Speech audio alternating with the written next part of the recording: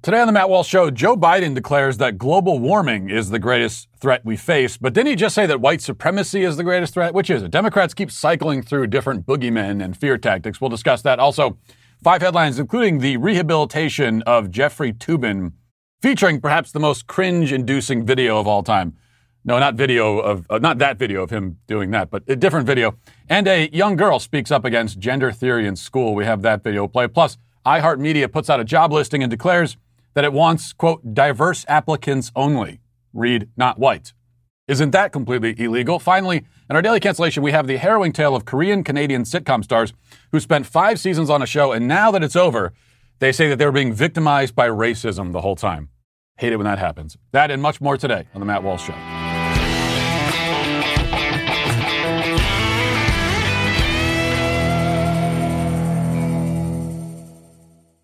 Whether he personally realizes it or not, Joe Biden is right now on a trip to Europe. Mostly so far, he's bumbled and stumbled around, speaking half intelligibly, allowing his wife to do much of the work for him. So not much different from his normal routine. But one part of his remarks to a group of U.S. Air Force personnel in England has caught some attention. He claimed that global warming is the greatest threat to the U.S. And more disturbingly, he said that the Joint Chiefs told him so. Listen to that. We must all commit to an ambitious climate action if we're going to prevent the worst impacts of climate change, limiting global warming to no more than 1.5 degrees Celsius, lead the global transition to clean energy technology. You know, when I went over in the tank in the Pentagon, when I first was elected vice president with President Obama, the military sat us down to let us know what the greatest threats facing America were, the greatest physical threats. This is not a joke. You know what the Joint Chiefs told us the greatest threat facing America was? Global warming. Because there'll be significant population movements, fights over land, millions of people leaving places because they're literally sinking below the sea in Indonesia because of the fights over what is arable land anymore. Global warming, our greatest threat. Countries are sinking under the ocean. The ice caps are melting. People are fighting with one another because they're so annoyed by how humid it is. I guess we need our military to help fight climate change. Maybe they can invent some sort of laser to destroy the sun and cool things down a bit. Because ultimately, of course, the sun is what determines the weather and the temperature here on Earth. You know that the giant 900,000-mile diameter scorching ball of gas burning at 10,000 degrees and which could fit 1 million Earths inside it? Yeah, that's the real culprit driving climate change, not your SUV, you egomaniac.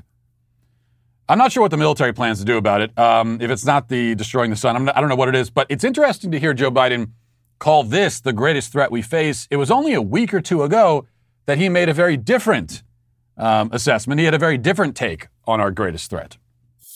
As I said in my address to the joint session of Congress, according to the intelligence community, terrorism from white supremacy is the most lethal threat to the homeland today. Not ISIS, not Al-Qaeda, white supremacists. There's that applause again. Just love that applause. White supremacists are going to kill us all. Amen. Woo! White supremacists. So which is it? Are we all going to drown or are we going to be killed by roving gangs of Nazi Klansmen? I need to know, Joe. What's it going to be? Maybe it'll be both. Maybe we'll be drowning and then the Nazi Klansmen will come up in their Nazi kayaks and finish the job. I don't know. This could be a tag team situation between global warming and white supremacy. Or perhaps white supremacy is causing climate change. Yeah, that's how you thread the needle. And if you think that white supremacy causes climate change is too stupid, even for the modern day left, you haven't been paying attention. Here is Johnny on the spot here, an article on the SierraClub.org titled, "Racism is Killing the Planet." And it reads in part, during the street protests and marches, many people carried signs that read, "Racism is killing us." It's no exaggeration to say that racism and white supremacy harm all of us. Actually, that is an exaggeration. But anyway, because in addition to robbing us of our humanity, racism is also killing the planet we all share. An idea long overdue realization is growing in the environmental movement. It goes something like this. We'll never stop climate change without ending white supremacy. This argument has entered the outdoor recreation and conservation space thanks to the leadership of Black, Indigenous, and other people of color in the climate justice movement. The pollution-spewing global megacorporations that created Cancer Alley are just the latest evolution of the extractive white settler mindset that cleared the forests and plowed the prairies. And just as the settlers had to believe and tell stories to dehumanize the people they killed, plundered, and terrorized, today's systems of extraction can only work by dehumanizing people. Okay, well, that clears things up. It's the extractive white settler mindset that causes all the problems. Come to think of it, I did hear the meteorologist on our local news here a few days ago mention that. He said that there was a heat wave coming, apparently because a high-pressure system had moved up from the Gulf and had combined with an extractive white settler mindset, and now we can expect 90-degree temperatures through the weekend. Science is fascinating.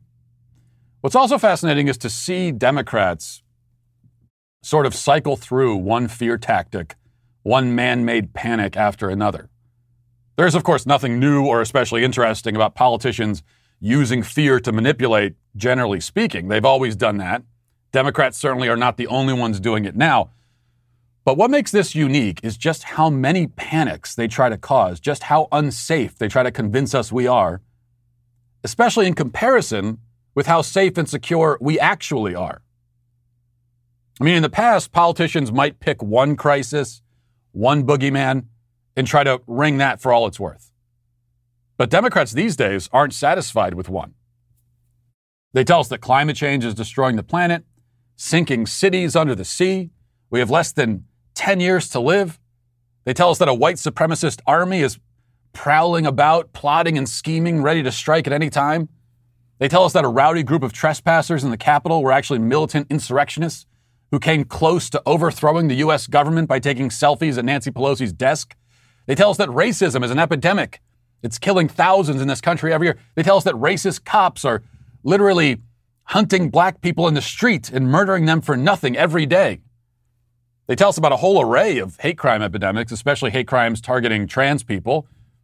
And we haven't even mentioned the fear-mongering that caused millions of people to spend a year locked in their homes with muzzles over their faces. All of this, all at once, and I've only provided a partial list. So much fear, all the time. Such a dark and dreary vision of the world that we get from the Democrats. Meanwhile, back here in reality, life still contains its normal dangers, and, we are still sure to die eventually of something. That's true. But for most of us, day-to-day existence is safer than it's ever been. We are more physically secure than we've ever been. Provided you survive the womb, of course, which is still a very dangerous place thanks to Planned Parenthood, and not counting the physical risks to children that they might be drugged and mutilated if they experience a little bit of gender confusion that was implanted in their minds.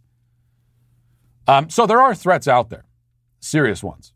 Some of them physical, many of them psychological and spiritual. But these Democrat politicians, they don't talk about any of that. In fact, they are largely responsible for much of that. Instead, they want you to fear the things that pose little danger to you.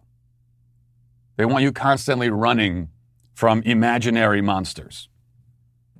And then the idea is you won't notice the real threats when they come. Now let's get to our 5 headlines.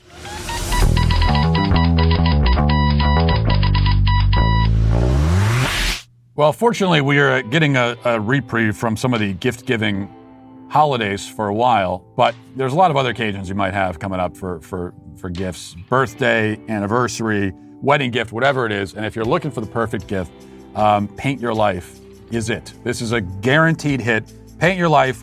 With Paint Your Life, you get a professional hand-painted portrait created from any photo at a truly affordable price. You can choose from a team of world-class artists and work with them until every detail is perfect. We've been through this process twice now, and that should tell you how we feel about it. It's a quick and easy process. You get a hand-painted portrait in about 3 weeks. I personally was shocked by how quickly, originally I thought, well, maybe this will take a couple months or something, but no, just a few weeks. And again, it just makes the perfect gift for someone else or for yourself. And we are greedy, so we've gotten our Paint Your Life paintings for ourselves in our own homes. At paintyourlife.com, there's no risk. If you don't love the final painting, all your money is refunded, guaranteed. And right now, as a limited time offer, get 20% off your painting. That's right, 20% off and free shipping. To get this special offer, text the word MATT to 64,000. That's MATT to 64,000. Text MATT to 64,000. Paint Your Life Celebrate the moments that matter most. Terms apply. Available at paintyourlife.com/terms. Again, text MATT to 64,000.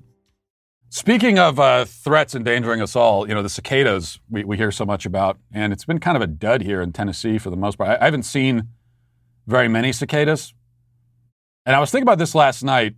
Has anyone come up with a good cicada-related conspiracy theory yet? Because do I need to work on that, or has someone else done it?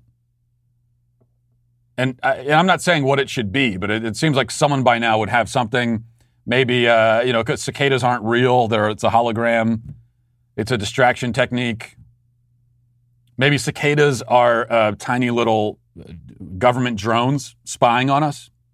We can work on it, but I really think we don't have long here, and we've got this once every 17-year event, and no one's come up with a conspiracy theory for it yet. We got to get on that. Someone's got to do it. All right. So this is really what we have to start with, I'm afraid, and it's not appropriate for children or for anyone, frankly, but Jeffrey Toobin, CNN legal analyst, obviously, as you know, showed his tube during a Zoom call with colleagues a few months ago. In fact, he didn't just show it, he was handling the situation, so to speak, right there in front of everybody on the Zoom call. And it really kind of rubbed everyone the wrong way, as you might imagine. And he was fired for it, or not fired. You'd think that you would be fired for that. Masturbating, workplace masturbation. The kind of thing that you would think would get you fired, especially in the Me Too era. Well, that's not what happened, because he's back now. He was back on CNN yesterday, and they, for some reason, decided to, on TV, have a conversation about Toobin's masturbatory habits. And they brought a woman in, Allison Camerata, to have this discussion. This is, I think, the most cringe-inducing thing to ever air on cable news. I mean, I actually have not seen this entire video yet because I can't get past 15 seconds. It is the cringe is overwhelming. It's nuclear-grade cringe. This is a cringe comet. An absolute volcano, an explosion of cringe. Well, I'm going to stop on that. I'm not going to go any further with that analogy. Anyway, let's try. We're just going to try to watch this and see how far we can make it. Let's go ahead here. In October, you were on a Zoom call with your colleagues from the New Yorker magazine. Everyone took a break for several minutes, during which time you were caught masturbating on camera. Okay, stop. Can you stop? I can't go any further. Why are they doing this? And why is he sitting there? I'm asking why rhetorically. I know all the answers to my question. But still, why is he sitting there enduring this embarrassment? I know he wants his job back and everything, but how old is this guy? He's probably in his 60s now. He's been on TV a long time. Doesn't he have money saved up? How are you showing your face again? Imagine this guy walking through the hallways of CNN.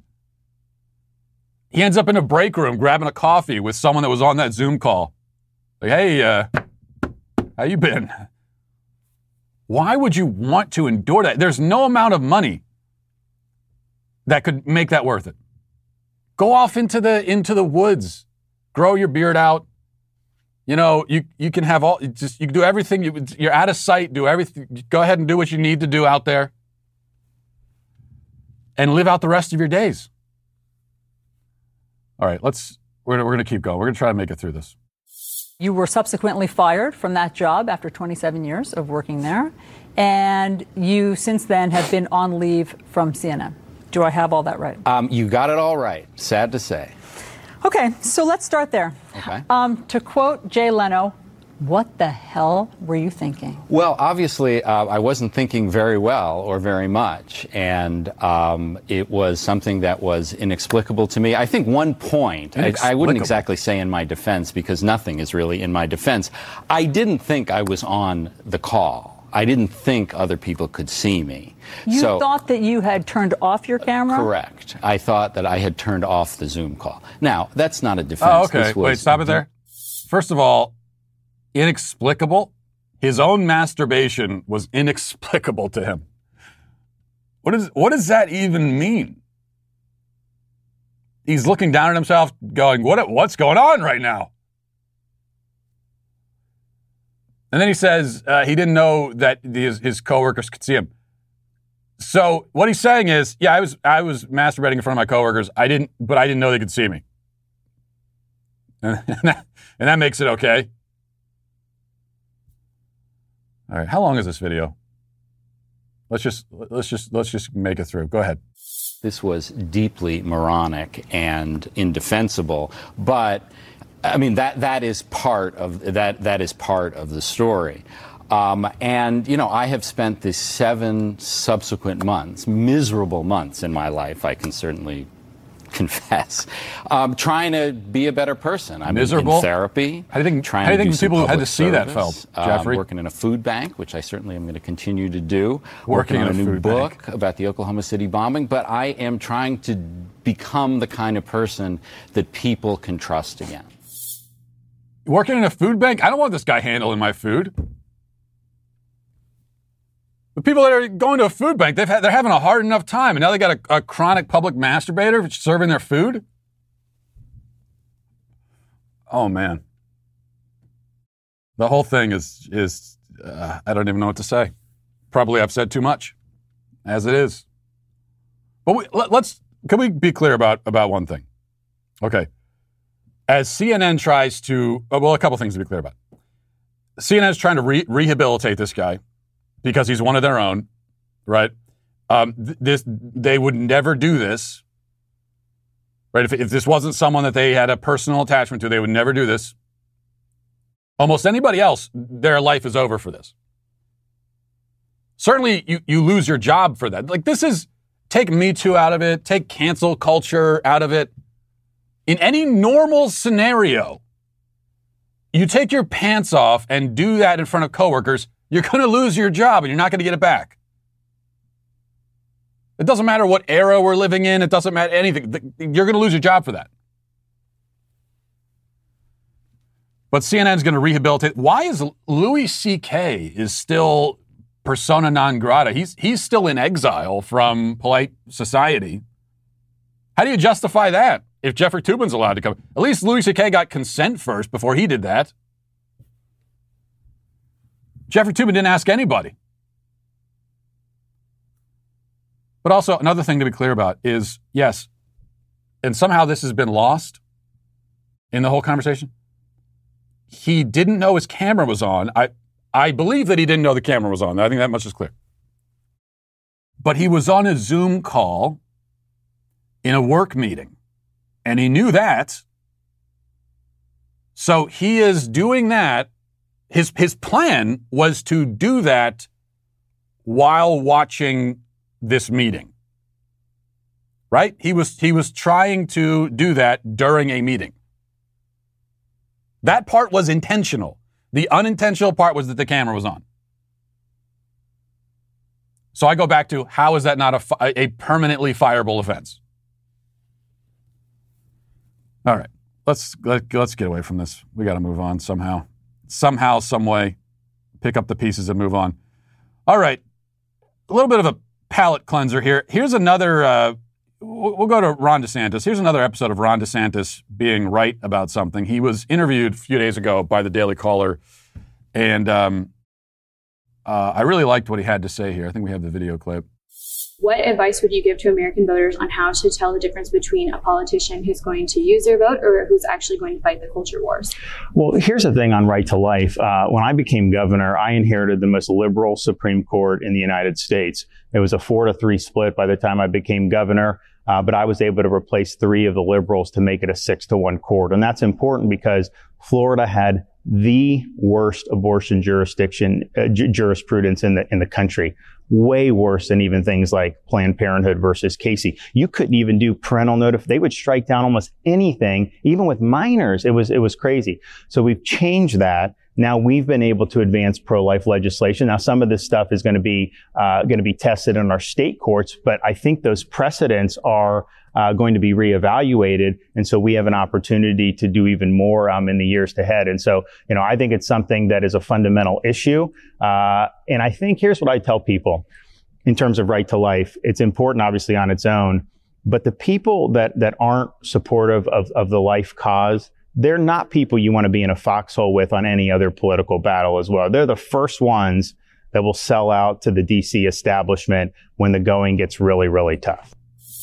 And he's got the black cowboy boots also with the suit, which is a bold choice, and I like that. Not really the point. The point is what he said there, which is exactly correct. This is another example, another episode of Ron DeSantis saying something that's true. Also, the kind of thing that every Republican should be saying, though few of them do, because they just don't have they either don't believe it or they don't have the guts to say it. And this is exactly right. And I myself have been preaching this forever, as you know, that the life issue is one of the central battlefields in the overall culture war. And you need to engage in that fight. You can't surrender on that issue, because if you surrender on that issue, then you're surrendering on the whole idea of life having inherent value. Or you give up on that and you say, whatever happens with abortion, it's not important. Not only are you consigning 60 million more babies to death and counting, but you're giving up on the idea that life has inherent value. And if life doesn't have inherent value, then I don't know where you go from there. What other thing can you argue about? And what do you base your arguments in? If not a belief in the inherent dignity and value of human life. You can't you can't start talking about your rights on any other issue. You can't say, I don't know if human life has any inherent value or dignity, but our Second Amendment rights, those are really important. Why are they important? If your life has no value, then who cares if you can protect your life or preserve it? And what are this right you're speaking of, where does it come from? So that's exactly right as far as the issue itself, and also it is a good litmus test. And pro-lifers have always known this. It's not that we think that abortion is the only important issue. It's one of the most important. But we also know that it's a litmus test. And we know that if we can't trust someone on that issue, we can't trust them to fight it and to be consistent, then you can't trust them on anything else. Right, another encouraging video we could play for you. This is from Fox. It says a 14-year-old in Virginia is speaking out about what she says is a sexist move by the Loudoun County Public Schools to allow boys into girls' locker rooms. The policy followed a previous one that committed the county to providing an equitable, safe, and inclusive working environment regardless of sexual orientation or gender identity and other individual characteristics. The more recent proposed policy states in a draft that students should be allowed to use the facility that corresponds to their gender identity. Now, we've seen a lot of videos from school board meetings, especially Loudoun County, where they've really been fighting this out. But I wanted to show you this. This is Jolene Grover, who got up and spoke, and she's wearing a shirt that reads, "Woman is female." So she is answering my infamous question, what is a woman? She has an answer for it, and I like her answer. I also like everything else she has to say here. Let's listen. 2 years ago, I was told Policy 1040 was just an umbrella philosophy, and you weren't going to allow boys into the girls' locker rooms. But here you are doing just that. Everyone knows what a boy is, even you. Your proposed policies are dangerous and rooted in sexism. When woke kids asked me if I was a lesbian or a trans boy because I cut my hair short, it should tell you these modern identities are superficial. My guidance counselor's response to my concerns about bathroom privacy and safety was, well, there are stalls in the bathrooms. Now boys are reading erotica in the classrooms next to girls, and you want to give them access to girls' locker rooms, and you want to force girls to call those boys she. You do this in the name of inclusivity while ignoring the girls who will pay the price. Your policies choose boys' wants over girls' needs. And we'll look past the fact that she's being forced to wear a face mask there for no reason. But here is, what do we say, 14-year-old girl, an 8th grader, and she is teaching these adults about basic biological science. Now we need children to stand up and tell adults and speak common sense to adults, educate them.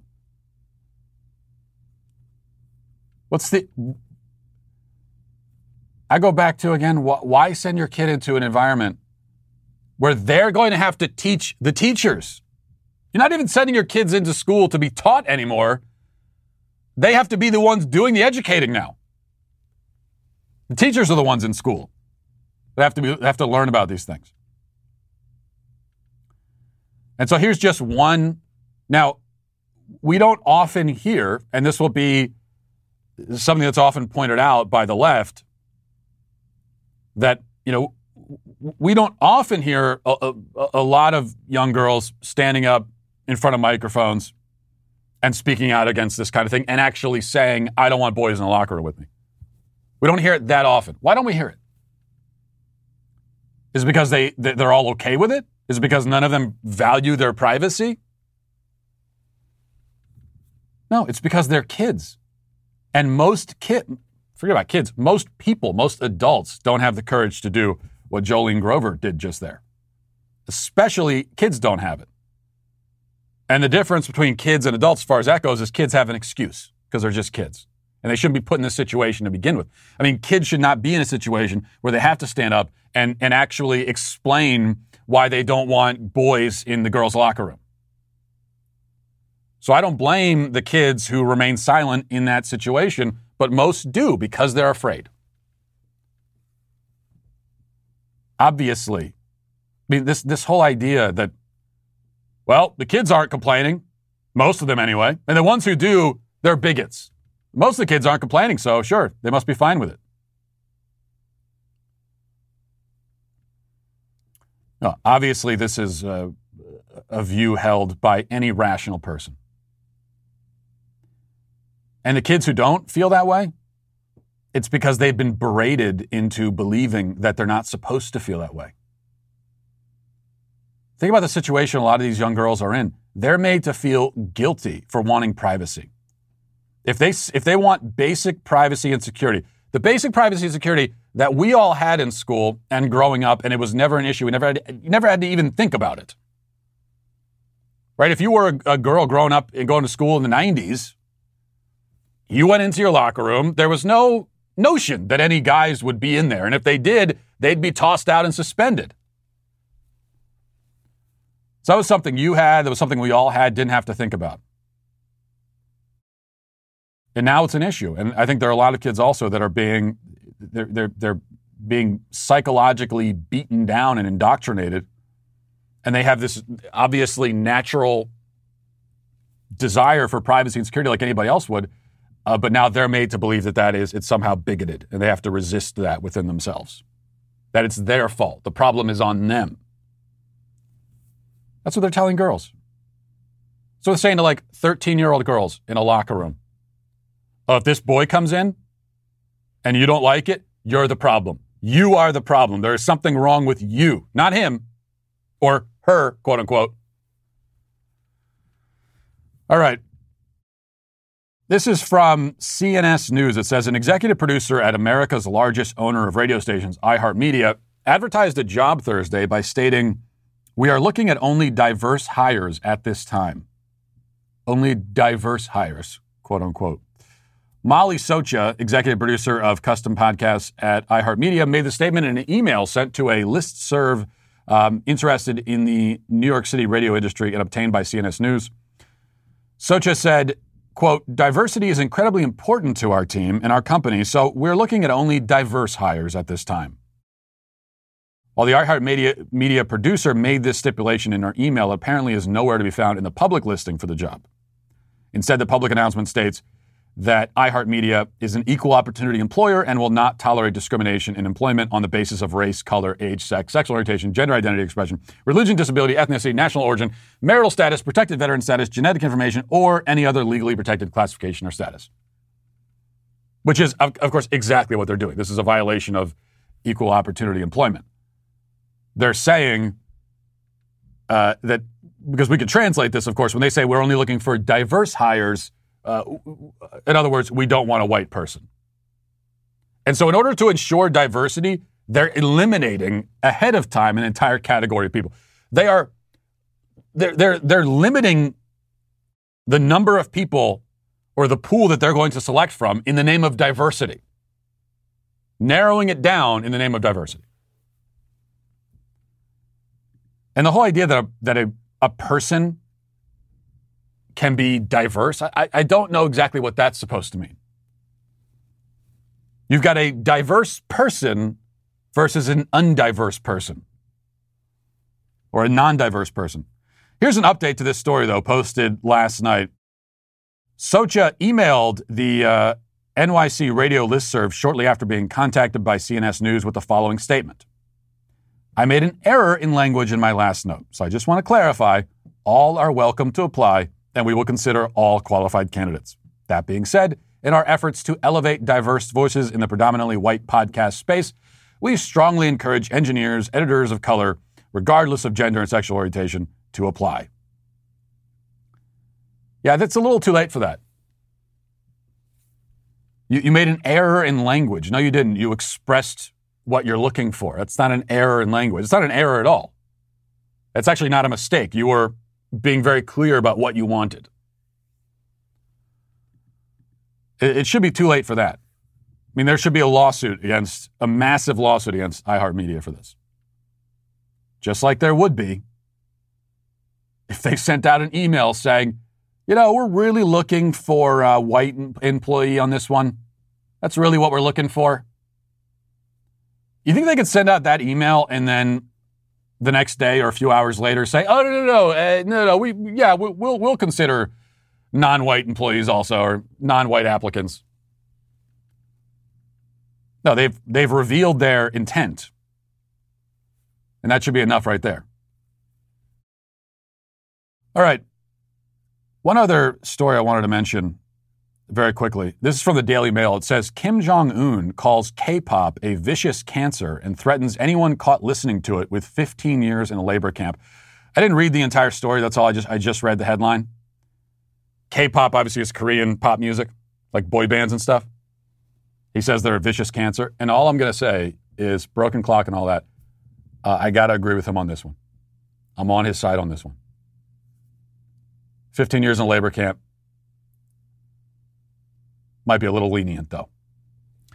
Let's go now to reading the YouTube comments. This is from Tyjan Paxton says, the thought of Matt Walsh twerking makes me laugh like Kamala when she's asked a question she doesn't want to answer. Laugh? Why would me expressing myself through the medium of dance make you laugh? You're banned from the show. Jopa says, how is it possible that Matt has less than 500,000 subs? Come on, folks. The guy deserves 1 million subscribers. Yeah, I agree. Where do you all get off not subscribing to me? What are you trying to prove exactly? What's your deal?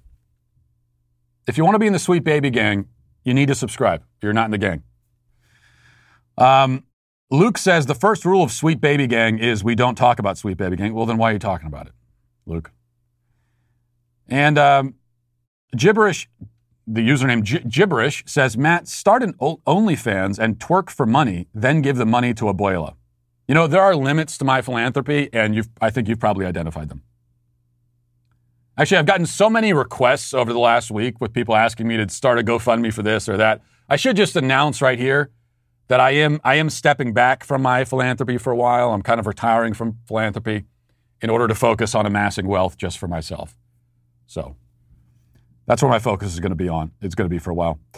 Mark says, I like listening to Matt, but I generally disagree with most of his takes on officer encounters.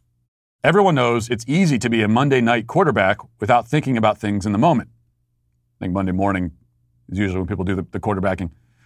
While I will not say it was right or wrong for the officer to use the pit maneuver on that vehicle, I will say that he did pay attention to his surroundings. He's referring to, we played the video yesterday, there was a pregnant woman. This is in Arkansas. She was driving along on the highway at night. She was going 84 to 70. Officer tried to pull her over. She thought she didn't have room in the shoulder, so she moved over to the right lane. She put her hazards on. She slowed down. She was looking for an exit. She went for about 2 minutes looking for an exit, and the officer decides to pull a pit maneuver, hitting the vehicle, and she flipping it, this is a pregnant woman, on the highway because she didn't pull over to a reduced shoulder within 2 minutes. He just flipped the vehicle on the highway. Mark says that he's basically okay with that, it sounds like. Anyway, I'll continue with Mark.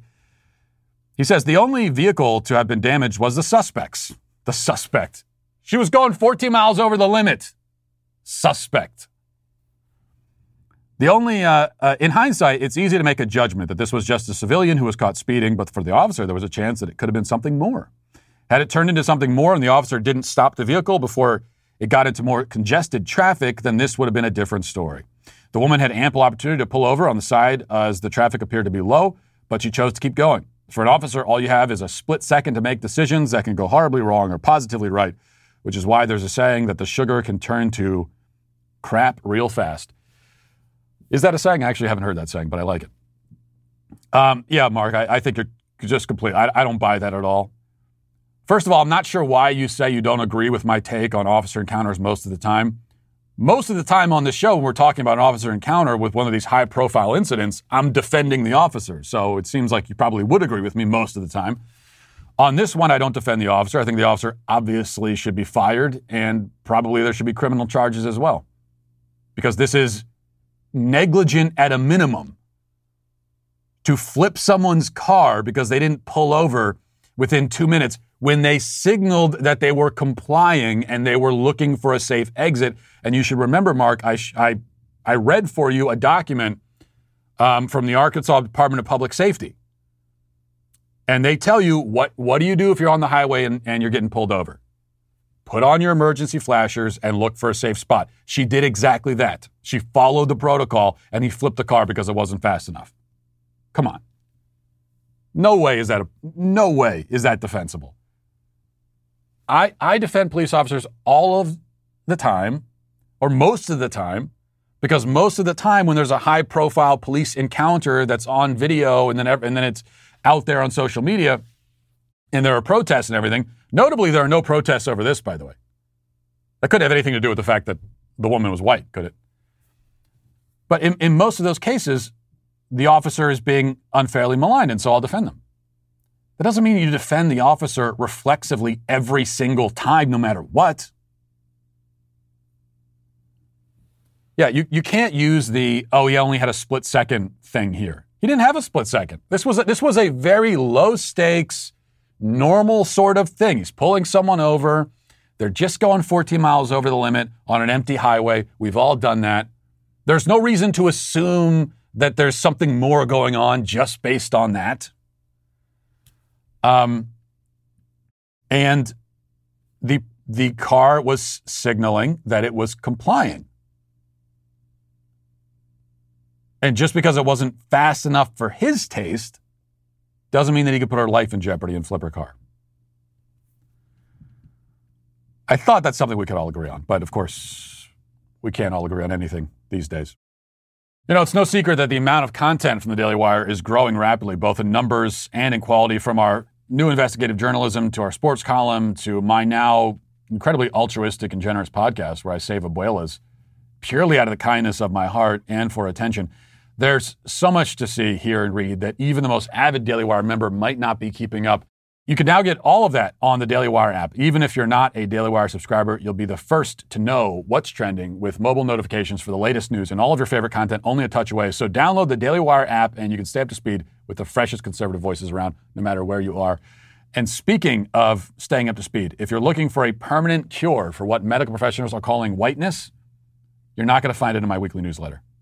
In fact, you'll probably find an abundance of the opposite if we're going off the fantasies of what that ailment supposedly is. You'll also find some tips, fun facts, updates, and potential comments about twerking as a defense mechanism. I mean, there are many things in it. It's really just a rambling stream of conscious. I don't know if this is selling it very well, but still, you want to sign up for my newsletter. So head to dailywire.com/Matt Walsh Report.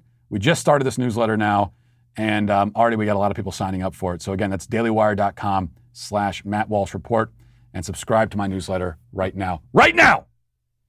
Now let's get to our daily cancellation. Today we begin with the stunning revelation that they have TVs in Canada, apparently. They even have their own TV stations and TV shows. That, to me, was the biggest news to come out of a recent report from the LA Times about controversy surrounding the show Kim's Convenience.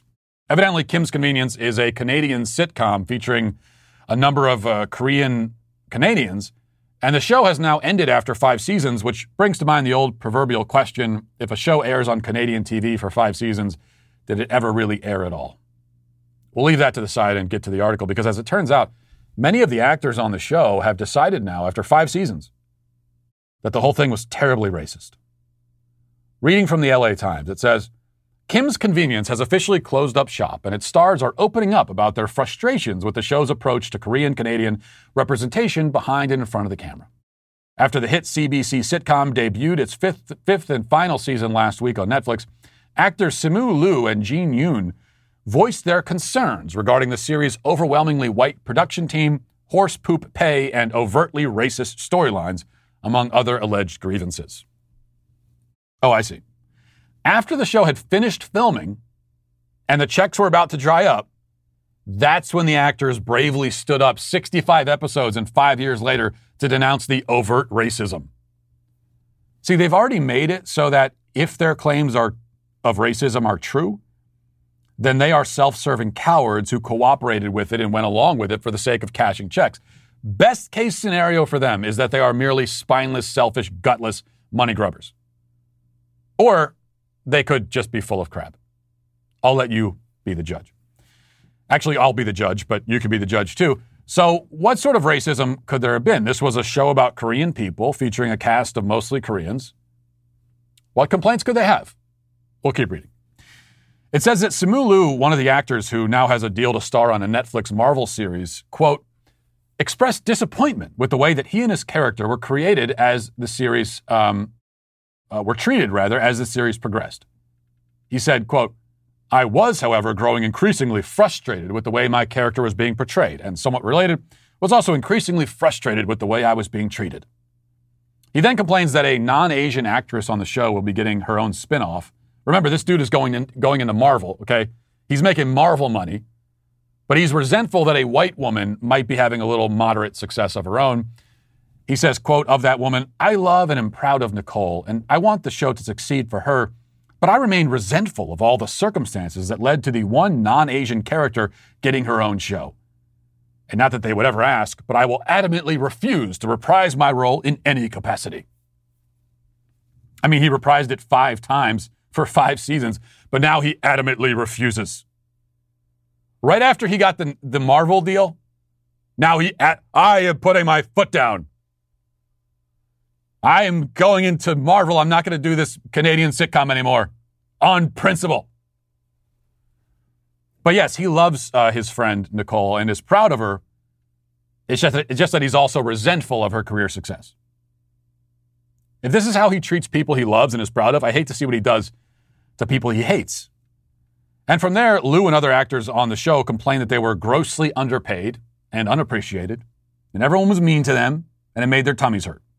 Also, they say there was a lack of diversity. Now, given that this was a show of mostly Asians, when they say lack of diversity, do they mean that there was a lack of diversity in the sense that there should have been more non-Asians? No, of course not. They say now that there were too many whiteys in the writer's room. Quote, the scene partners also addressed the alleged absence of diversity on the Kim's Convenience writing team, which, quote, lacked both East Asian and female representation, as well as a pipeline to introduce diverse talents, according to Liu. Aside from Inns, he's the guy who made the play that the show is based on, there were no other Korean voices in the room. And personally, I do not think he did enough to be a champion for those voices, including ours. When he left, without so much as a goodbye note to the cast, he left no protege, no Padawan learner, no Korean talent that could have replaced him. As an Asian Canadian woman, a Korean Canadian woman with more experience and knowledge of the world of my characters, the lack of Asian female, especially Korean writers in the writer's room of Kim's, made my life very difficult, and the experience of working on the show painful, according to Yoon. Very difficult, you see. Painful. There are people out there struggling with cancer, hunger, disease, despair of all kinds, but her life was very difficult because the hit sitcom she starred on didn't have enough Korean women in the writer's room. This is something to think about the next time you're tempted to believe that your own life is hard. You know, maybe you lose your job, maybe you lose your marriage, maybe your house burns down. Well, before you complain, think about Jin Yoon, the underpaid sitcom actress with too many white people in her writer's room. I mean, that ought to put your own trials and tribulations in proper perspective. So what can we learn from this? Well, nothing really. I mean, we should already be aware of the lessons here. The first is that our current environment of full-on racial hysteria has made it incredibly easy for one grifting con artist after another to line up and take advantage. It's been declared that a person of color, quote unquote, cannot possibly be wrong if they claim that they're victims of racism. It doesn't matter how privileged they are, doesn't matter how powerful they are. It could be a literal billionaire like Oprah. Doesn't matter. If they say they're a victim of racism or a victim of any kind, we must not risk invalidating their lived experiences by asking any questions, let alone denying their claims outright. The other lesson is, once again, and most importantly, it's never enough. Nothing is ever enough. The racial grifters cannot ever be satisfied because the whole grift is to not be satisfied. You know, the irony of Batman is that he needs the Joker. Well, the SJW types, they need racism. That's their supervillain. They need it to justify their whole worldview. And just as the Joker is a fictional character, the vast majority of the time, the racism that they're fighting against is also fictional. And that's how you end up with an entire show about Korean people, starring Korean people, and yet still somehow it is racist against Korean people. And it lacks representation of Korean people. That was always inevitable. The end result is baked into the cake from the start. There will never be a time when they say, okay, you know what? We've actually done a pretty good job addressing the racism thing. It's not a huge problem in society anymore, and we could probably move on to other issues. That will never happen. It can never happen. Because the claim of racial victimhood is where the race hustlers derive their power. And that's why you might as well stop trying to appease or satisfy or cooperate. You'll always be called a racist. Those who would accuse you of racism will still accuse you no matter what you do. All you could do is throw up your hands and say, whatever, I don't care anymore. I'm not playing this game. And also you can say, of course, you're canceled. And we'll leave it there for the day and the week. Thanks for watching, everyone. Thanks for listening. Have a great day. Talk to you on Monday. Godspeed.